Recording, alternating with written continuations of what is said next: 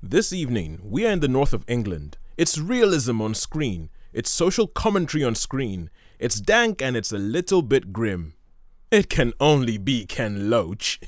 We also look at the Far East meeting the Wild West way before anybody ever heard of Jackie Chan or Owen Wilson. And we end up with a film that very briefly threatened to make swords and sandals a viable genre again. Welcome to They Don't Make 'Em Like They Used To.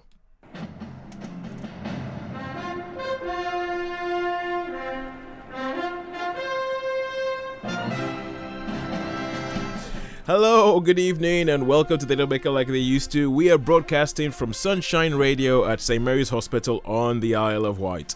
My name is Tosin, and I will be your host for the next hour and a half as we go through the back vault of Hollywood history to find out what gems they have to offer us.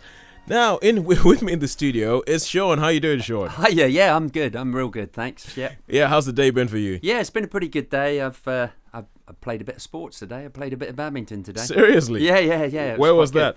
Oh, that was up Carisbrooke. So up there in the sports hall at Carisbrooke High School. Okay, cool, gotcha. So, yeah. Gotcha. I was thinking there's a sports centre in Carisbrooke. I haven't seen a sports centre in Carisbrooke. So it was good. I was quite pleased with my performance. Oh, nice. Thinking a bit creaky, a bit slow, but okay, it comes with age, I guess. Here's the thing: who were you? What was the age of the person you were playing against? Well, the age of the person I was playing against was probably a 35-year-old and a 50-year-old, and I was playing with a 68-year-old. So we were playing like okay. It was pretty cool. Really. That isn't that bad, because one of the films we're going to talk about today, and you were talking about earlier, has a scene where someone is essentially being a bit of a bully in the sport and in a school setting, and I was just wondering whether you were doing something similar, whether you were channeling this character or not. All right, cool, good stuff, man. Good stuff. Well, I'm glad that you've had a good day. I've had a bit of a no motivation, can't do anything day, so I'm glad you're here. Oh, that's good. I'm glad you're here, because that means that maybe I can feed a little bit off you, and maybe you're going to be doing a lot more of the talking this for the show today. And now we're going to explain a little bit about what happens on this show. We talk about old movies. We talk about movies made before 1980. We kick off first of all by talking about a bona fide classic. This is a film that is widely recognized. If you go online and you look up a website called Rotten Tomatoes, this film will have Rotten Tomatoes is a website that rates films, and it certifies them fresh or not, and it gives them a percentage of how fresh this film is. 100% means awesome, brilliant film, and but anything over 50 is seen as good. All the films that we'll be talking about as a bona fide classic, you're going to look at them on bona fide Rotten Tomatoes, they're probably going to have over 70%. They're going to be certified over 70% fresh. So we will kick off with a bona fide classic. We usually have a patient interview, but I'm sorry I wasn't able to make it in due to my pre-mentioned low motivation problem. And then we will go on to Hidden Gem, a film that has not had its day in the sun, but we think this is still a great film. It will still get it will still get good ratings on Rotten Tomatoes. It would still be told, people still say it's good, but not many people know about it. Like, hardly anybody has ever seen this film, and we picked what looks like a very good film for you for that. And we will end off the show with an exception to the rule. Our rule is They Don't Make Them Like They Used To.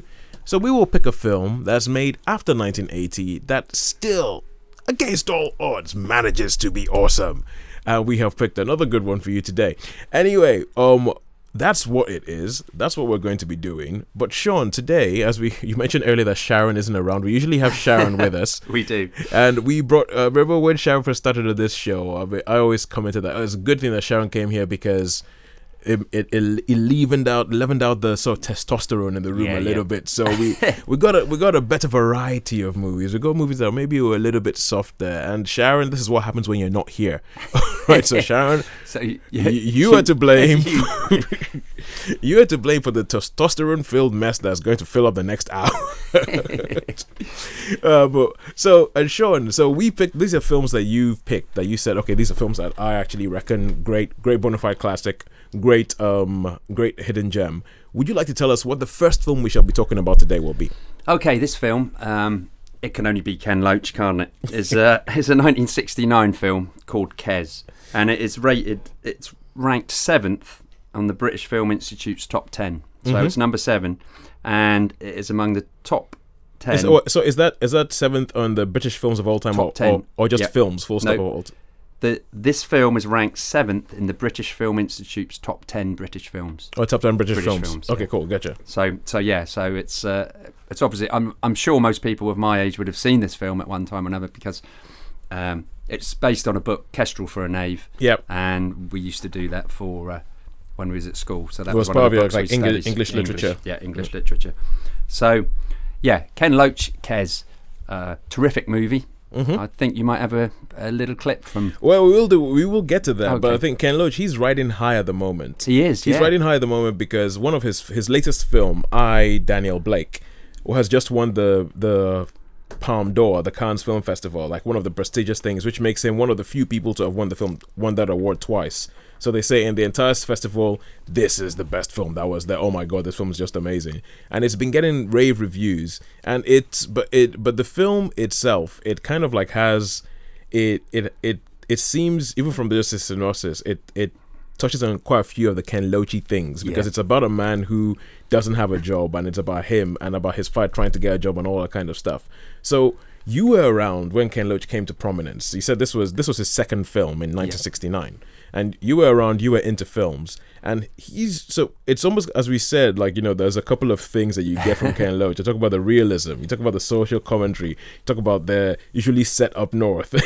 Usually. And they're usually set up north, and they're usually grim. Let's be, they have quite you say almost downbeat view of life. Very, very grey, austere. Yeah.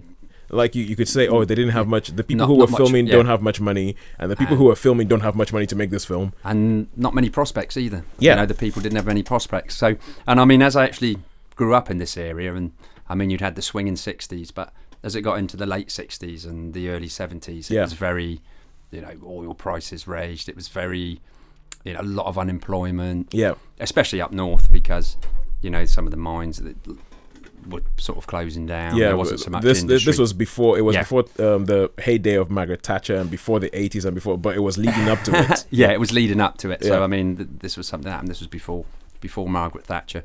He did make a couple of films when Margaret Thatcher did come to power as well. But we can maybe talk about them later. But no, this was, and I think with this film, it was just like, I suppose coming from the more affluent South, it wasn't quite as bad, but nearly as bad, especially the school, because a lot of this film takes place at school. Mm-hmm. The young lad is at school, and obviously in those days it was what they want to go to now was the 11 plus, so you go to grammar school. Mm-hmm.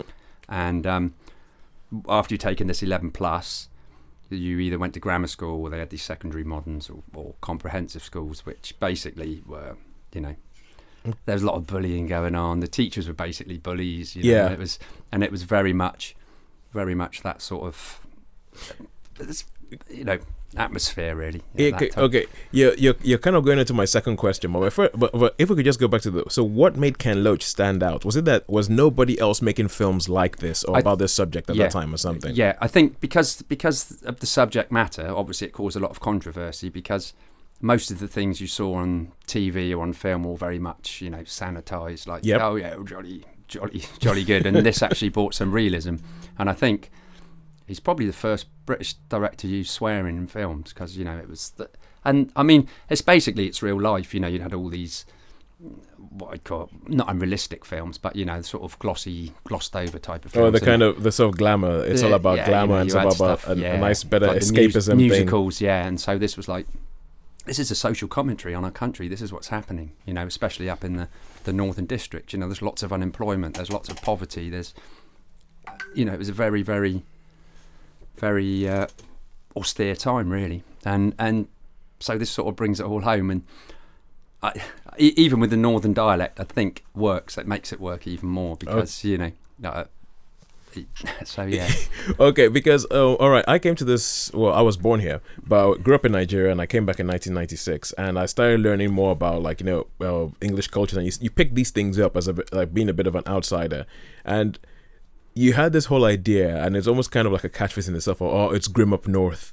It's grim up north. It's grim up north, and it's just kind of like grim up north, and it seems like, I'm not sure whether Ken Loach's films, like for instance, a film like Kes, came out of that, or whether it actually helped create that idea. No, they came out of that, and I think a lot of the people he used in his movies were actually, local people. So where he went to a certain area to film, whether it be Yorkshire or Barnsley, he would use the people because that's what give it the realism. And I think if, let's just say, if they'd have changed the accents, or if they said, we need to change your accent so people can understand it, I don't think it would have affected the people as well. It would have sort of changed their whole... It would have changed the performance, and it would change the realism of it.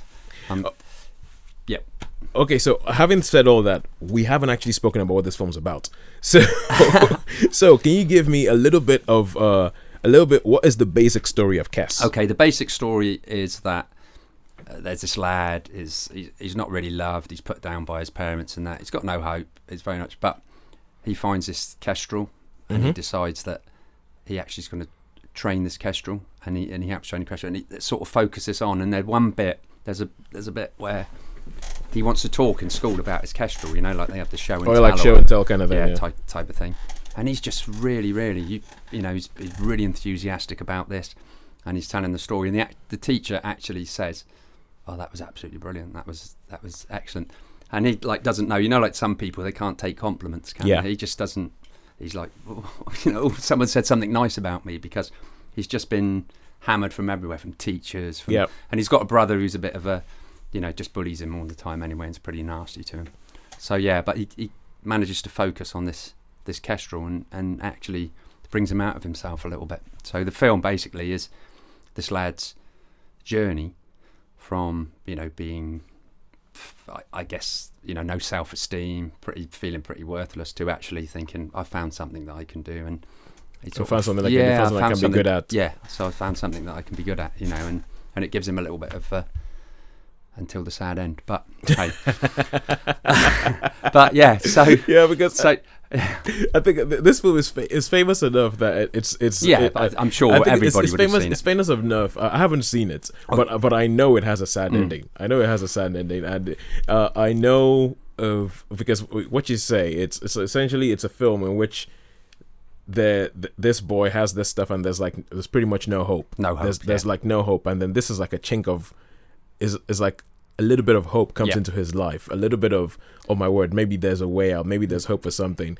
And for everything I've gathered, essentially the film comes up with, no, this is real life, this is no fairy tale, we're going to extinguish that hope as well.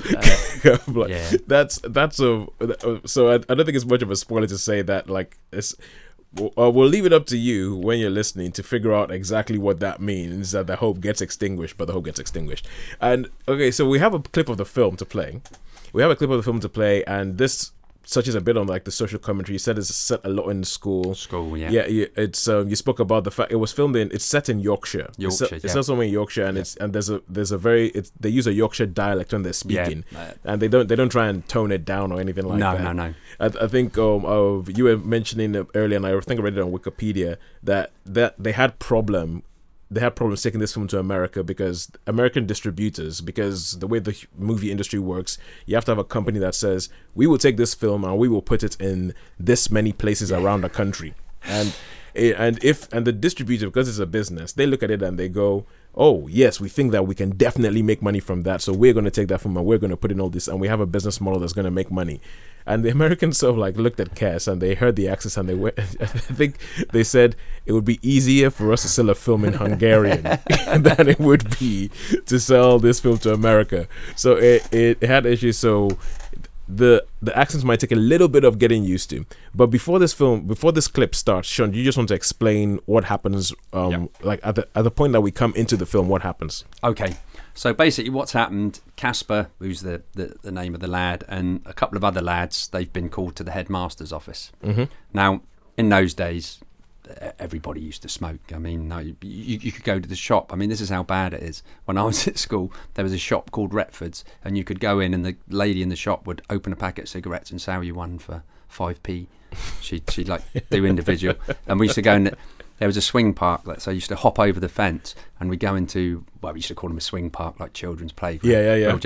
And we'd all sit there, and someone would keep watch, and everybody would have a fag, you know, and someone would have like a little, you know, those matchbooks, you know, the little flippy matchbooks, not a box of matches, because they would rattle, and you couldn't, so you had to have and we'd all be going, and trying to like, bingo, so it would all be, and then you go, what are you doing? You know, so, and also you're making it sound like a proper spy setup that you had. Yeah, well, I mean, you had to be in those days, because I mean, you had the cane, you had the slipper. Yeah, I mean, I got slippered a couple of times because I used to. I mean, we were streamed at school, and I used to be quite good at maths, and everybody used to borrow my book and copy all the answers. And I remember we was in the maths lesson one day. He goes, "Right, Harris Linksted Whiffin, get up here now." And we were at the front there, and he goes, "Right, I don't know who's who, but I want to know who's been copying." And he goes, because apparently I'd got 2 wrong answers, and he said, "I can understand people getting wrong answers, but not the same wrong answers. It's exactly the same." So we got the slipper for that, and I remember our mates were sort of looking through this little. Obviously, someone had got on someone's shoulders. It's just like you see in Grange Hill or something. And was looking over and sort of laughing and pointing the finger and stuff. And I'm, but anyway, back to the film. So this what's happened. They've been called to the headmaster's office, and they're going to see the headmaster. Yeah. And then a little lad comes along, and all he's got is a message from a teacher. Yeah. But the headmaster turns up and he goes, "Right, well, before that, they give him all the cigarettes. They say, 'Oh, look, you know, you're going to be all right. You take the cigarettes.' Because, 'Oh, I don't want to. So they threaten to punch him. So he takes everyone's cigarettes. So the little kid ends up taking the cigarettes and putting them in his pocket. Yeah, looking after him, hoping that he's going to just say the message and then clear off. Because he hasn't been sent there. He hasn't been sent there for anything wrong. Because he hasn't been in trouble. It's just a teacher has sent him with a message. Yeah. Yeah. But then, so when we come in, the headmaster, I think, what's his name? I can't remember that. Is it Mr. Grice or something? Grice. Yeah, Grice. Yeah, Rice. I think they call him Grice. Okay. But anyway, I'll just finish off. So, but he doesn't give this lad a chance to speak. So it's just go in there. Okay, go for it. Okay, and this is the point at which we jump into the film, where the headmaster shows up, tells everyone to get into his office, and this is a little bit of the kind of social commentary things that, like, you know, that Ken Loach is known for. But have a listen. Som fest if you don't. Heel plezier, Grijs moet in. Single file. Right. You lost, man. On your way, form room. You lot, inside. Same old faces. Same old faces. 10 years this school's been opened, and 10 years have we seen after every assembly a line of boys here, and the same old faces. Shut up, lad. Don't interrupt. I close the door. I've taught in this city for over 30 years. I taught some of your parents. Your father, McDowell. In the old slum schools in the city, before they built this fine estate and this wonderful school. Things are no better now than they were then. I just can't understand this generation. I thought I knew something about young people. I should be able to, you know, with my experience. But with you, no. It just seems a complete waste of money and a waste of time. Like it's a waste of time talking to you now. Why, you're not even listening, are you, McDowell? Yes, sir. No, you're not. Crossland, you're not listening, are you? No, sir. No, you're not. None of you are listening. Look at that glazed expression on your faces. You never listen. Yours is the generation that never listens. Because we can never tell you anything. You're the sophisticated ones. With all your music and your gear. But you know, it's superficial. It's a sheen. And there's nothing solid or worthwhile underneath. Why do I know this? Why do I know there's been no advance in discipline or decency or morals or manners? Why do I know it? Because I still have to use this to you boys every day. Why? Mr. Bryce is now holding in up a cane. In the 20s and 30s, I could understand it. They were hard times, but they produced qualities in people that you lot will never have. I can be stopped in the street by someone I taught then, and we'll talk about the old days, and we'll laugh about the thrashings that I gave him. But what do I get from you lot?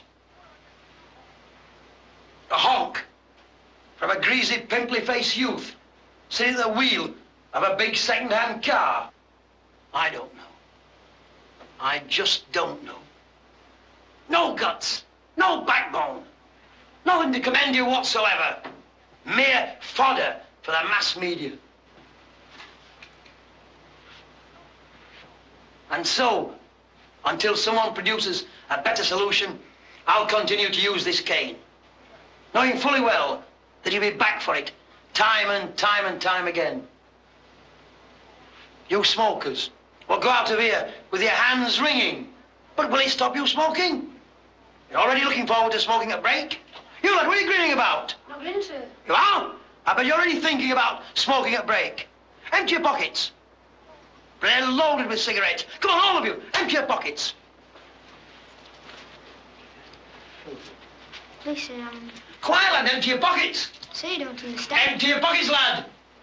Disgusting. Please, sir, you don't. You again? You again? Sir.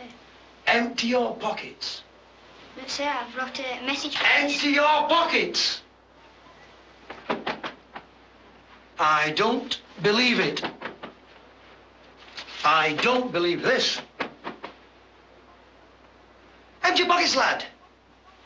Empty your pockets and you're told. Come on, lad. Ah.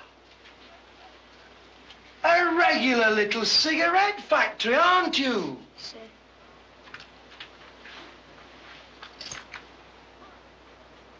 Pull that rubbish away.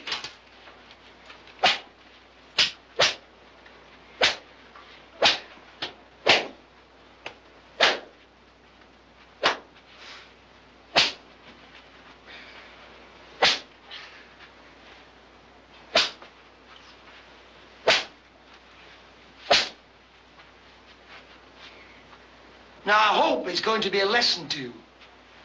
I don't suppose for 1 minute it will be.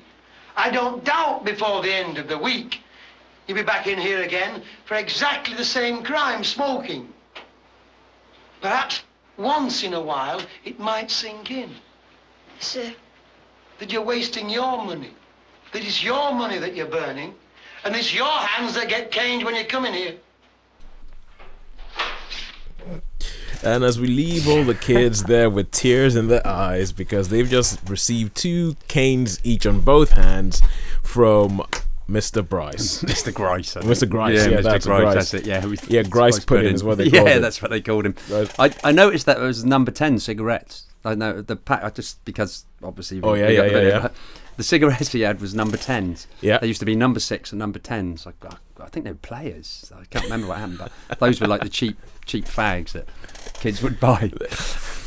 That's terrible, isn't it? These are the fags for kids, and these are the Yeah, but I mean, it's really. I mean, in those days, I mean, totally different now. But in those days, I mean, most parents would smoke. You know, smoking was an acceptable thing. Yeah, you smoke everywhere. You smoke in the everywhere. house, smoke around the kids, and everything like that. Yeah. So, but it's a good thing. So they don't these days. Yeah, and so when that came out, that scene seems to be.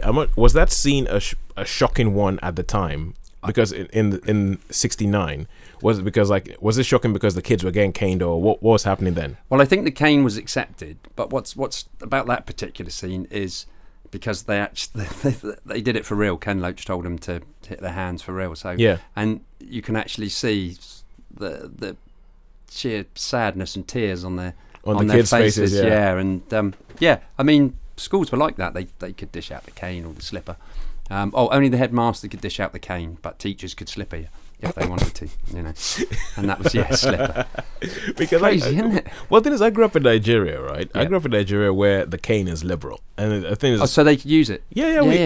I think I haven't been in a primary school in Nigeria for years, but I mean, when we were growing up, and we're talking the 80s, 90s, all the way through secondary school. I mean, the cane was used, and it was seen as this is how you discipline kids, and it's a controversial thing to say, but I agree. I'm like, because I think the problem there, though, Toes, is that sometimes I think some teachers could be a bit, Yeah, you know, and I mean they could do it. No, I I'm agree sure with there you. was I some agree that with were you. pure, you know. we just had enjoyed teachers. doing it. We had teachers who were sadists. Yeah, sadists. You had teachers who were sadists, or teachers who have something going wrong in their own lives and they take it out on the kids. You had that.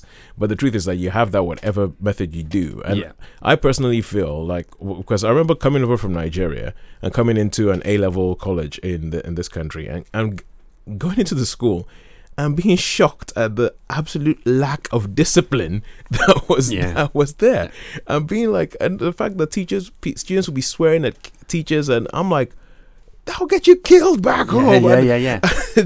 And the thing is, like, the teacher would beat you, and if you went back home and if you told your parents, "Oh, I got beaten by my teacher," they'll be like, "Okay, why?" "Oh, I swore at the teacher." The parent will give you another one. Like, just like, what the heck are you doing swearing at the teacher? But when I got to the school, I was just like, I was shocked. Yeah, because I feel like, okay, maybe people have said, okay, a couple of there were teachers who took it overboard and it became like, just really, really sadistic and all that kind of, but it wasn't replaced with anything effective. No, I mean, nowadays, like that scene, obviously the cane wouldn't be there, but if you told a lad to turn out his pockets, I'd say, say, F off. F off, exactly. quite frankly. Yeah. And so that's it. So I personally, I look at that scene and I can understand how people, and I do feel like, and there is, especially, as I said, there's another scene in this film with a football teacher. I showed you, You showed me to sleep with the football teacher, and the guy is just a bully. He's big time. He's just a bully, and that's the kind of person who you don't want to ever give a cane to, and all that kind of stuff. And sure enough, you had that, but I guess like that's what I know that Ken Loach being a socialist and everything like that, so being a bit more liberal, probably thinks the cane should never have been used. I agree that there's some people who should never be allowed, who should never have been allowed to, but I still think, look, it is, when it's used, it's a deterrent, I guess. When it's used by a sensible person, it's a very effective deterrent, and I just felt like the wrong thing was done there. But Kes, final words on Kes. Final word on Kes. Kes, just a great social commentary of the times. Really nice story as well. Some great characters, and it's a really great movie of the time. And I think it stands a test of time as well. Even though it takes place in the 70s, it's still very poignant today, I think. Well, yeah, because I mean, when you're describing it, there's bits of it that made me think Billy Elliot. Billy Elliot is kind of like it's in the same vein, only that it doesn't extinguish the hope. Yeah. Which is why it's been made into a musical. I'm trying to imagine what a Ken Loach musical would look like. I'm sure there probably will be one eventually. I think there might be one. I think there might be a musical out there that is related to Ken Loach, but I can't put my finger on why I think that. But okay, so that's it. Cast for Ken Loach. All right, now we go into the section of the show where we talk about a hidden gem, a film that not many people have heard of, but is awesome anyway. Now, Sean is our resident Western expert, and if Sean's going to choose, let's say 10 films for you to go watch, at least 6 of them are going to be Westerns. So it's like, Sean, we asked you to pick like a hidden gem as well today. Sharon, remember, this is your fault. So would you like to tell us what film it is that you've chosen? Okay, this film is really...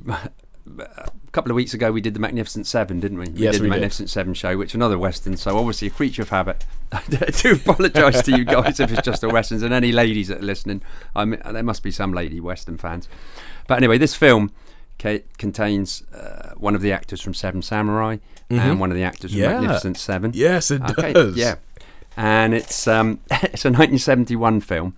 It's a Western with samurai in, and it is called Red Sun. Red Sun. Now, you told me about this. I went to have a look about this, and not all I had was the title. I didn't even know anything about the film. I looked it up and I realized, it's a Western. I was like, it's a Western. Oh, big surprise. Sean chose it. Of course, there was a very, very high chance it was going to be a Western. So I went into Wikipedia and started reading about this. And I'm just good. And so I'm going to read. I'm going to try and make it I'm going to put like a better voice on as opposed to just a boring reading voice to read what it says in the first couple of paragraphs on the Wikipedia page. So it says Red Sun is also known as Soleil Rouge, which is red sun in French.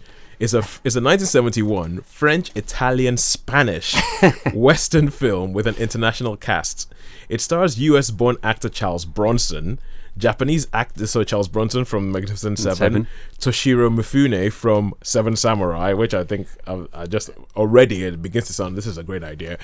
Is French actor Alain Delon and Swiss actress Ursula Andress, who is best known as Honey Rider from Dr. No, from the first ever James Bond movie. It was filmed in Spain by the British director Terence Young. It was released in the US in 1972. Now we get into the plot of this film.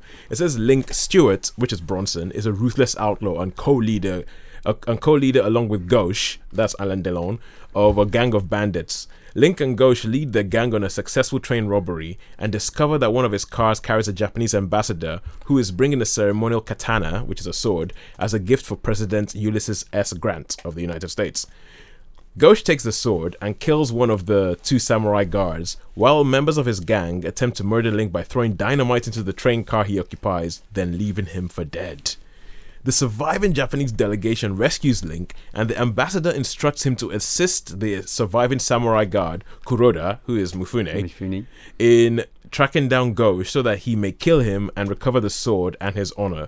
Kuroda is given 1 week to fulfill his task or commit seppuku, which is the harikiri, where the samurai kills themselves because they brought on they failed. That is the way of regaining their honor. Yeah. So Link reluctantly agrees, but he realizes that Kuroda will kill Gauche immediately before he is able to extract the location of the stolen loot. Link repeatedly attempts to elude Kuroda, only to be thwarted by the irrepressible samurai. Now, that already sounds awesome. It is. So that already that I read that and I think that sounds awesome. Even the poster is majestic because the poster is one of these old school 70s posters where everybody's hand drawn and it just looks like, it looks like the Avengers in the West. It does. It really does. Yeah. You have Ursula Andress there with like a shotgun, Alain Delon looking all nice and all French and done up in his black stuff with his gun, Bronson looking like, and Toshiro Mifune just looking like, the Don. This just looks like an awesome film. It is an awesome film. It's a great film, and it's a film that doesn't seem to ever come on TV lately, and I'm not sure if I've even seen a DVD on it. So, but that was when I saw this movie. It was actually on TV, and it wasn't at the cinema. This one, but this was. There used to be a series. Alex Cox used to do this series of films on a Monday night called Movie Drome.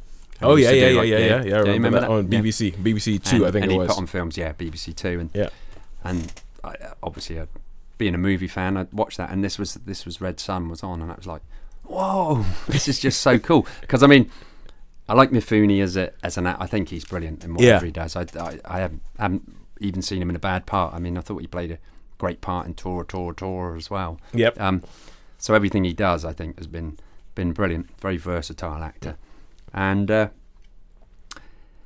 it's good. You were saying about he keeps trying to escape, and there's some great moments in this film because that's how it starts off. They go on a journey, and he tries all these ways of escaping.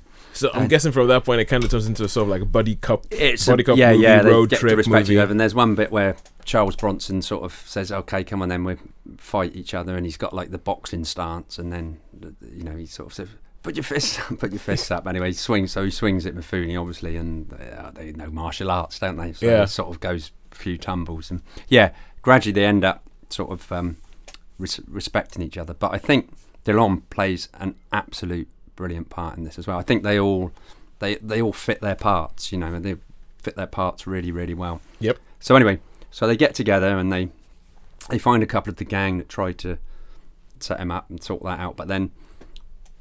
The story at the end of the film, when we talk some other stuff, is obviously there's got to be Indians, isn't there? And you've got Comanches. You've got Comanches, and the Comanches are like the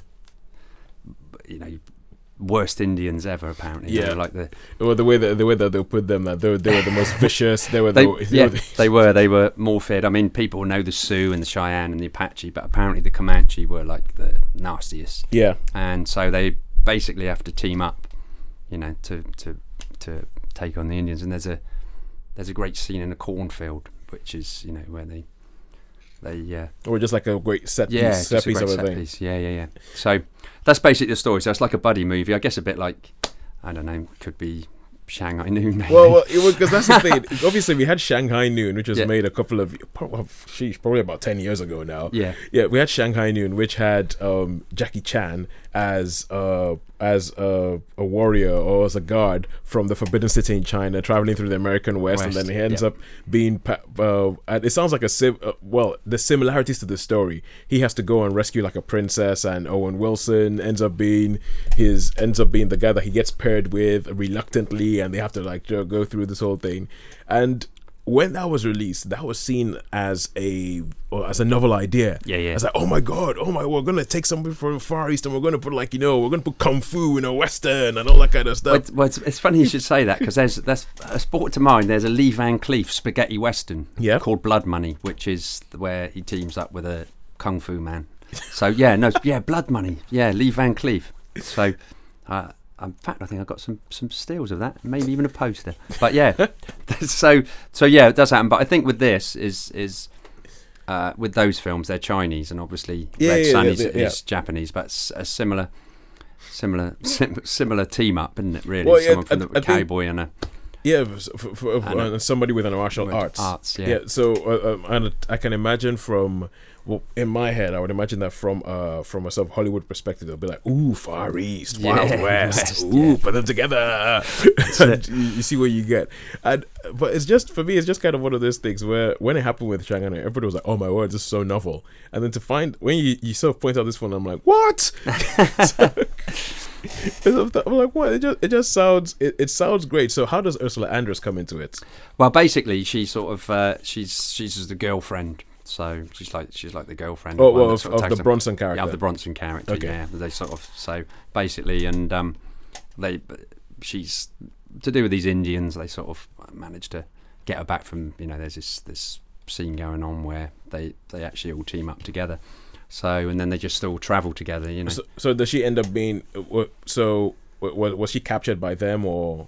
Not really captured by them, no. She sort of just teams up with them, She sees someone along the way who knows each other. Was she captured by the Native Americans, by the Comanche? Oh, yeah.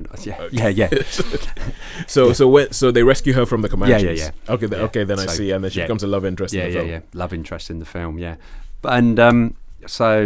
But as I say, the Alain Delon character to me is the most. I mean, all these other characters, but Alain Delon, I think his character is something special. I don't know. I just really. Well, based from the poster, looking at the poster, he looks to be quite dressed up as quite the dandy. He's quite the dandy, yeah. Yeah, so he looks like he's dressed up as quite the dandy. He has like the black suit and everything like that. Frilly shirt. Yeah, it looks like, and he has like one of these sort of like almost sort of. What you just call them bootlace bow ties, and he looks like he's just dressed up to the nines. Yeah. Whereas Bronson looks like he's more the rugged sort of dusty, the dusty boots, cowhand sort of thing. Yeah, guy like works in the sun all day and all that. But then again, that's how Bronson looks. Full stop. Yeah, most of his movies he does, doesn't he? Really? Yeah, he does look rugged. I mean, he looked rugged since he must have looked rugged when he was like 16.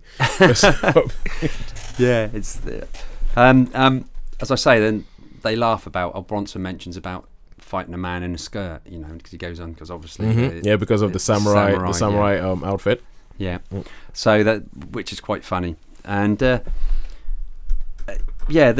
think the climactic scene at the end is really, really quite interesting. I actually looked at there's these things on YouTube called, and I know this is really bad, called Count, and they count how many people each character shoots in the film. Yeah. So I heard of those. Yeah. So that was quite funny. But yeah, I mean, what's interesting is this, the different, because you've got a Swiss, like you say, you've got a Swiss character in there as well. And, someone from Switzerland and someone from France and an American, and then someone from Japan. It just seems like very multicultural. It really, really does. The only thing they're missing is a black guy. Yeah. Which is unusual, really, for movies, because they normally. This was the 70s. So that's the 70s. So you had to. But there was, Jim Brown. Jim Brown was in a lot of westerns. Yeah. Jim Brown was in a lot of westerns. Oh, was he? Yeah, 100 Rifles and Guns of Magnificent Seven, and so he was a big guy. He was in quite a few movies around that. El Condor was another, Lee Van Cleef popping up in that.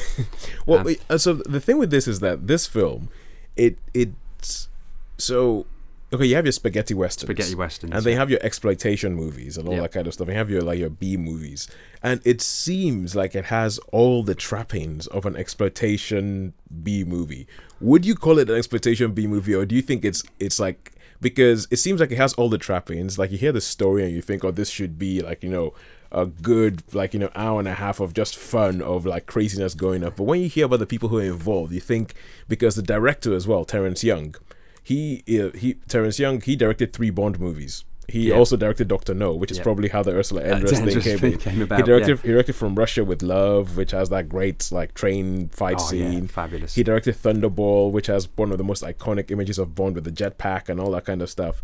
And so this is like a lot of talent and a lot of A-list quality talent being put behind something that on the face of it looks like it might be a little bit of a B exploitation movie. But what would you say about that? Well, my personal opinion, I would say it was like an American spaghetti western. If it's got. I know that sounds a contradiction in terms, but it's very, very American. Very American. But it's done. Some of the scenery and some of the shooting stuff is like spaghetti westerns, but the actual, I would say, far superior really than spaghetti westerns or exploitation films. It's a quality film. Okay, so you had your westerns, then you had your spaghetti westerns, which was essentially mostly Italians having their view of what they thought the American West was, and was filmed mainly in Spain and stuff like that. That's it. Then you now have the Americans coming over and going, oh, we like the spaghetti westerns, so we're gonna go and make spaghetti westerns, which are kind of referencing the films that Americans were making in the first place. Okay, my head hurts. My head hurts. No, it's. I would put it more as a western. As an American western rather than a spaghetti western or a B movie western. Okay. So I would say it's shot in a nice aspect as well. So you've got the big scenery, you've got some fantastic music. So it's a bit cleaner. It's quite clean, quite a clean movie. Yeah. It's a bit cleaner. It's not as gritty because that's what I'm looking for. Sanitized, yeah. Like when you had your spaghetti westerns, you had like if somebody got shot, you thought, oh my god, that guy just got shot, and there's gonna be blood and all that kind of stuff. And then you had your American westerns where you could like and people are just falling, and you throw a bomb and something blows up and people just go up in the sky, but you never really get the sense that anybody's getting killed.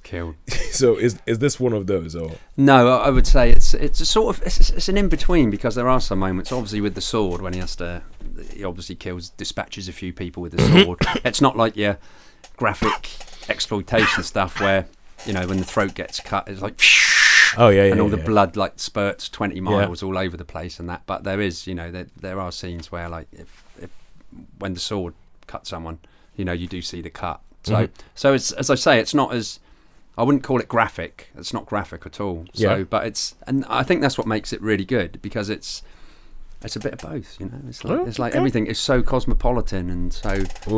I'm really, really intrigued by the fact that they have all these different cast people coming together. I think it's actually I've got to see how it did and how it did in France. All right, cool. But you mentioned the music, and here we have some title music from Red Son. The title music from Red Son. So please enjoy this.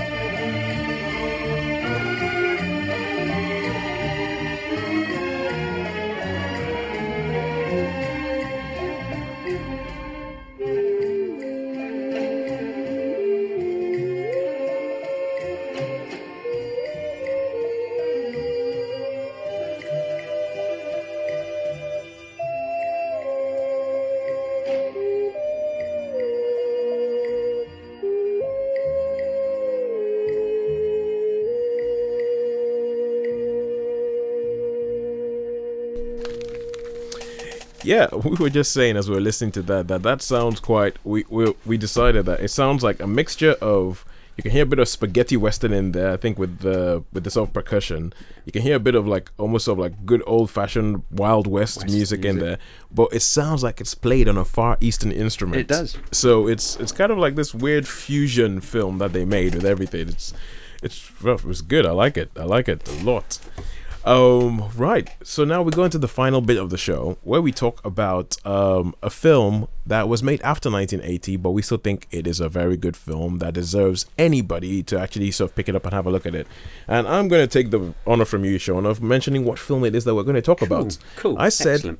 Yeah, I said in the intro that this is a film that briefly threatened to bring swords and sandals epics back into fashion, and that film is Gladiator. So this is the Ridley Scott movie that was made. When was it? 2000? Yeah, 2000. Yeah, it was made in the year 2000, starring Russell Crowe as, we'll call him Maximus. I know Maximus. he has his full name, and he has this massive speech halfway through the film that it was like one of those things. Is like when you see Liam Neeson in the Taken movies, and like, you know, I will find you and I will kill you, becomes like, you know, it becomes an instant classic quotable thing. And I know that he has this scene where he says his full name, all that kind of stuff that ends with "I will have my vengeance in this year, in this world or the next." It becomes like an automatic thing. But it's the movie Gladiator. Now, at the time this film was made, I think it was actually seen as quite a risky thing, because as we said, where we talk about on this show over and over again how you have all these different eras of Hollywood. You have an era where the musical rules, and then the Western comes up, and like right now we're living through like a superhero era, where it's like the superhero movie that's going to be a big blockbuster. And there was a time when it was like you had your biblical epics and your swords and sandals. Well, you had your swashbucklers, and then you had your biblical epics and your swords and sandals thing. And if it was going to be like, you know, there's going to be gladiators, and there's going to be lions, and there's going to be the arena, the Colosseum shall be where we play out our story, and all that, and all this sort of films starring Peter Ustinov and stuff like that, and Charlton Heston, Charlton Heston, your El Cids and everything like that. And it's you had that, and then by 2000, this was no longer the case. By 2000, this is no longer the case. Those sort of films, nobody really wants to see. Like, if people are going to walk around with like swords and anything like that, we've spoken about, and I think we still have to we haven't spoken about it in depth. Cutthroat Island. Oh, Cutthroat Island, yeah, which was a couple of years before. It was probably about 6-7 years before this.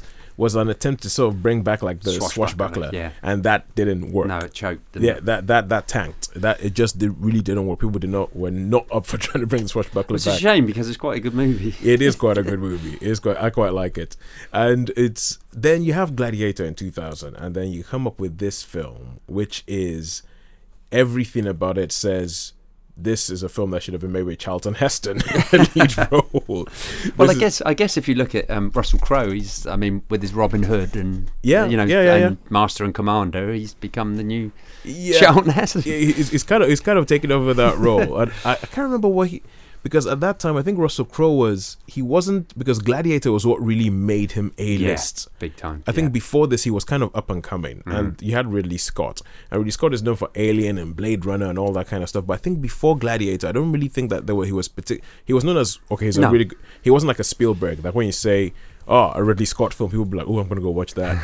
It was quite, and I think it had money problems and all that, and then But by the time when the film released, all of a sudden everybody started watching this one. Everybody loved it, and everybody thought that the Swords and Sandals epic was back.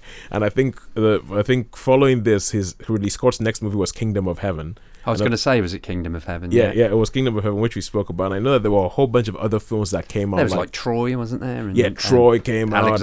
Alexander, Ironclad. Everybody was trying to get in on it, and I think they just didn't think about it well and just kind of and sort of went by the by again. It went by the by again, so that's how we ended up with a remake of Ben-Hur, of which we shall not say anymore. We shall not say anymore.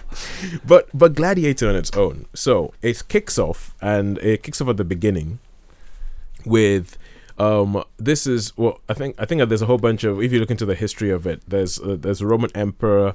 Oh, what was his name? Commodus. No. Commodus's dad. That was Marcus Aurelius. Marcus Aurelius. So it's Marcus Aurelius, and this is his campaign, because the Roman Empire is threading their borders, and they're in Germany, and they're fighting this Germanic tribe, and this is like the last bit of their campaign. This is the last bit of resistance, and it starts off with this battle. This is the final battle, and you get introduced to all these different characters. Fantastic battle scene, actually. It's a fantastic battle scene, and I think for setting up the scene and for setting up the whole thing, it's brilliantly, and it's just so well done. Definitely filmed in the Forest of Dean, and it's so you get to meet the emperor. You get to see his son Commodus, who is going to be emperor. Like, that's what he wants. He wants to be emperor when his dad dies, and that's all he cares about. But he's not a warrior. He shows up after the battle is over. See his sister there as well, and you get to meet I think you get to meet Maximus, who is his. It's not general. That's not what they call it, is it? Yeah, I think he is a general. Is it a general? I think he is. Yeah, because I think there's a bit later on in the film where where he's like that, and is sort of manservant, whatever, says general, and as he's going through the thing, and he says this too. I'm okay, cool. I wasn't sure whether the Roman army had generals. Well, but essentially he's essentially in charge of the army.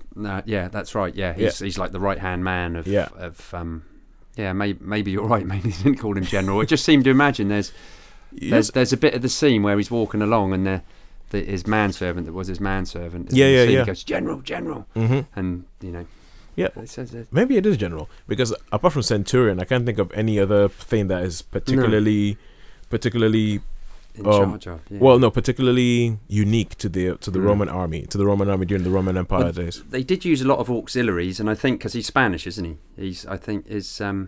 Because Maximus is supposed to be Spanish. Yeah, because they did use a lot of. I mean, the Roman army. they obviously used a lot of Romans, but they used a lot of auxiliaries. And they just brought people in, which were generally cavalry, because he's like a cavalry general, isn't he? Yeah. And so you have this scene at the beginning with Russell Crowe, which has. This is one of these things that he has this speech, or he says a couple of different things in there that just sort of like have gone into the general lexicon of people and how people speak. Like, I've seen that scene where he's giving that speech. I've seen it played in churches before.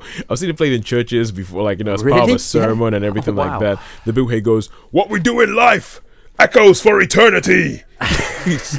And also the bit where he goes, but doesn't he say in that, "On my command, unleash hell"? That's a different bit. Oh, that's a different bit. Where I think it's after the speech. He goes to goes like, "At my signal, unleash hell." Yeah. and the bit there's a bit in that speech where he says, he's giving the speech to his men before they go into this battle, and he goes, If you find yourself running, and if you find yourself in fields and there's nothing before you, and it's all beautiful, then don't worry, because you're in Elysium and you are already dead. So it sets up this whole thing that you have this battle and it all finishes, and then you find out that Marcus Aurelius is worried about making his son emperor, because he's like, no, he is not emperor material. He's a little bit weird odd in the head. and it's like you think, okay, no, he's a little bit weird in the head. And I think if you ever seen Game of Thrones, he's a little bit Ramsay Bolton. He's a little bit Ramsay Bolton. Yeah. And he's actually saying, no, we've got to stop the empire, and we've got to go into a senate. We have to go into but he wants Maximus to be the one to do it. So he tells his son this, and his son obviously has been looking forward to being emperor his whole life, so kills his father and essentially destroys Maximus's life and sells him into slavery, which is where he becomes a gladiator. And then it becomes almost a bit kind of like Spartacus, where it becomes a bit like Spartacus, where he has to learn how to be a gladiator and fight his way to the point where he can have his revenge, because that's what it's about. Because his wife gets killed, his kid gets killed. Essentially, this Emperor Commodus wants to just destroy his life. Wants to. Yeah, that's. I was just saying. Going back to the rank, they do call him general, I think. Do they? Because well, the gladiators do. Because in the first scene, when they're all, doesn't he say to me, and he gets them all organised and stuff. Yeah. That's when he starts his battle. He starts his journey on becoming this. Yeah. So this film is known for a couple of things. It's known for it was the last film that Oliver Reed was in. Oliver Reed actually died while making the film. And he plays a great part in this, doesn't he? Yeah, he does. He really does. He plays the. Oh, he's not the gladiator trainer. No, he owns it. He's the sort of like slave. Owner. Yeah, he's a slave trader. Yeah, that's it. He trades. Yeah, he trades the gladiators. I'm trying to think of his name. It's really annoying me. Yeah, it's a great name as well. It just totally went off my head. I just totally forgot what his name is in the film. So but the funny thing about this is that the first time I actually saw Gladiator, I did not like it. You didn't like it? I did not like it. Why? The first time, I think it was overhyped. It's one of these things like when some people just hype something, and I went in there expecting, and I just remember leaving feeling a bit kind of stale. I'm feeling big deal. It's not that good. Really? So it's a film, and I think it probably wasn't until about the third time that I watched it that I started feeling, okay, this is actually beginning to flow, and this is beginning to make sense, and this is beginning to get something out of me. But before that, I just kind of thought, whatever, big deal. I think I like the fight, the Russell Crowe versus Tiger. Yeah. I think I love that fight in the Colosseum. I was thinking about this because I think perhaps sometimes mood, we talked about mood earlier, can depend on when you go and see a movie or what sort of frame of mind you're in, because, like I've really, really hated Batman, Superman, but I've watched it again, and it's not gone down. It's sort of, I wouldn't say it's brilliant or I love it, but it's not quite as bad as I remember it being, having watched it again. So there might be something to do with the mood. And Oliver Reed's character was Proximo, wasn't it? Oh, Proximo, yeah, what a great name. Sorry, Toad. Yeah, man, and he has a great introduction as well. When the guy, there's a character played by Omid Jalili who's like this sort of trader and everything like that. And he goes up to, you just see the shot from behind Proximo, and he's just there. And he just grabs him. He grabs him by his crotch and he pulls him, and he's like, "Those camels you sold me." It's like, you sold me gay camel. Yeah. And he's like, "Oh no, sorry, we'll fix it." And I think it's just like it's just the way he does, and he's the one who he has the line where he says like, you can fight Commodus, but it's like if you become a gladiator, and if you become the best gladiator possible, you will own Rome. You will own and whoever owns the crowd in the Colosseum rules Rome. Yeah. And there's a bit where he does get to that point, and he goes, "Today I saw a slave become more powerful than the emperor," and so there's all these different bits about it. It's it has, and it's one of these films that it aims for an ending that is bittersweet. You're kind of like, yay, but at the same time. So I think Gladiator, I mean, you put this down as an exception to the rule. I will agree, but it took me a while to get there, because the first time I saw it, I was kind of like, it's not as great as everyone's saying. No. Did you see it sort of fairly late on then, for the first time, when everybody was? I saw it in the cinema. Right. Okay. I saw it in the cinema, so it was still in the cinema, but everybody had been raving about it. Right. Okay. Everyone had been raving about it, and I was going in there, and everybody was talking about. And I remember, reading reviews in magazines and stuff that were like, "Oh yes, finally, the Swords and Sandals movies are back," and I loved those movies. Yeah. I love those movies, like the ones that you watch on like a Sunday afternoon or something like that. They just go get into, and you just sort of like, yes, and I love those movies.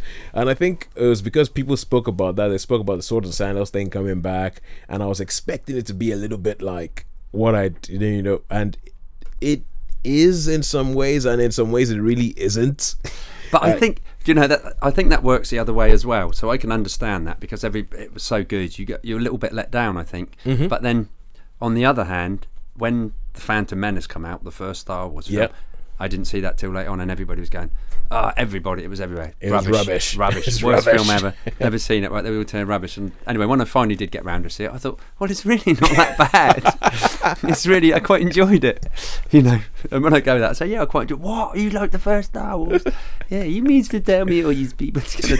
But anyway, so I mean, it probably works both ways, because I think a film can get overhyped and then you do get let down. Yeah. And I think that was probably the problem with Batman's Dawn of Justice, is that because I was so looking forward to it, so excited about the trailers and everything, when I finally saw it, I perhaps felt a little bit let down, maybe. Well, you see, now with me, I wasn't expecting nothing from that film.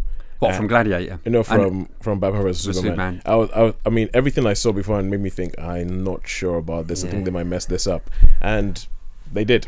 So they did, yeah. They did, big time. But they did. I mean, there's good stuff in that. Yeah, film. there is. I'm not gonna. There's good stuff in it, but the overwhelming taste of that film just But we were supposed to be talking about good films. Yeah, good films. Yeah, films that we'd say like exceptions to the rule. I'm sad to say, Batman vs Superman is not an exception to the rule. No. However, Superman the movie. Ooh, maybe we should bring that on one of the future shows. Superman the movie. Perhaps we should. Maybe we should. But anyway, right now what we have is some music from Gladiator, and this is the theme from Hans Zimmer, the world famous German composer Hans Zimmer, and this was written along with Lisa Gerrard. Really, really beautiful, famous piece of music. Hang on a second. I said beautiful, famous piece of music. Yeah, no, your cue.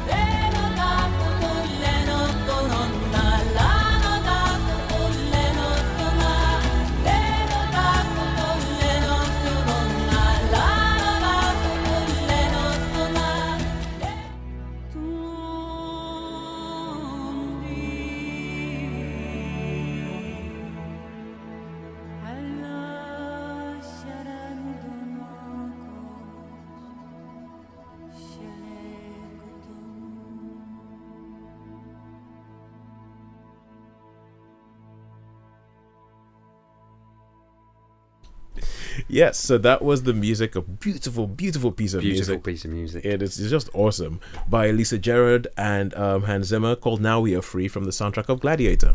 With that said, time is up here, so we'll just have to say get well soon, get home, watch some films, get better, and remember that as always, they don't make them like they used to. Good night. I can spare a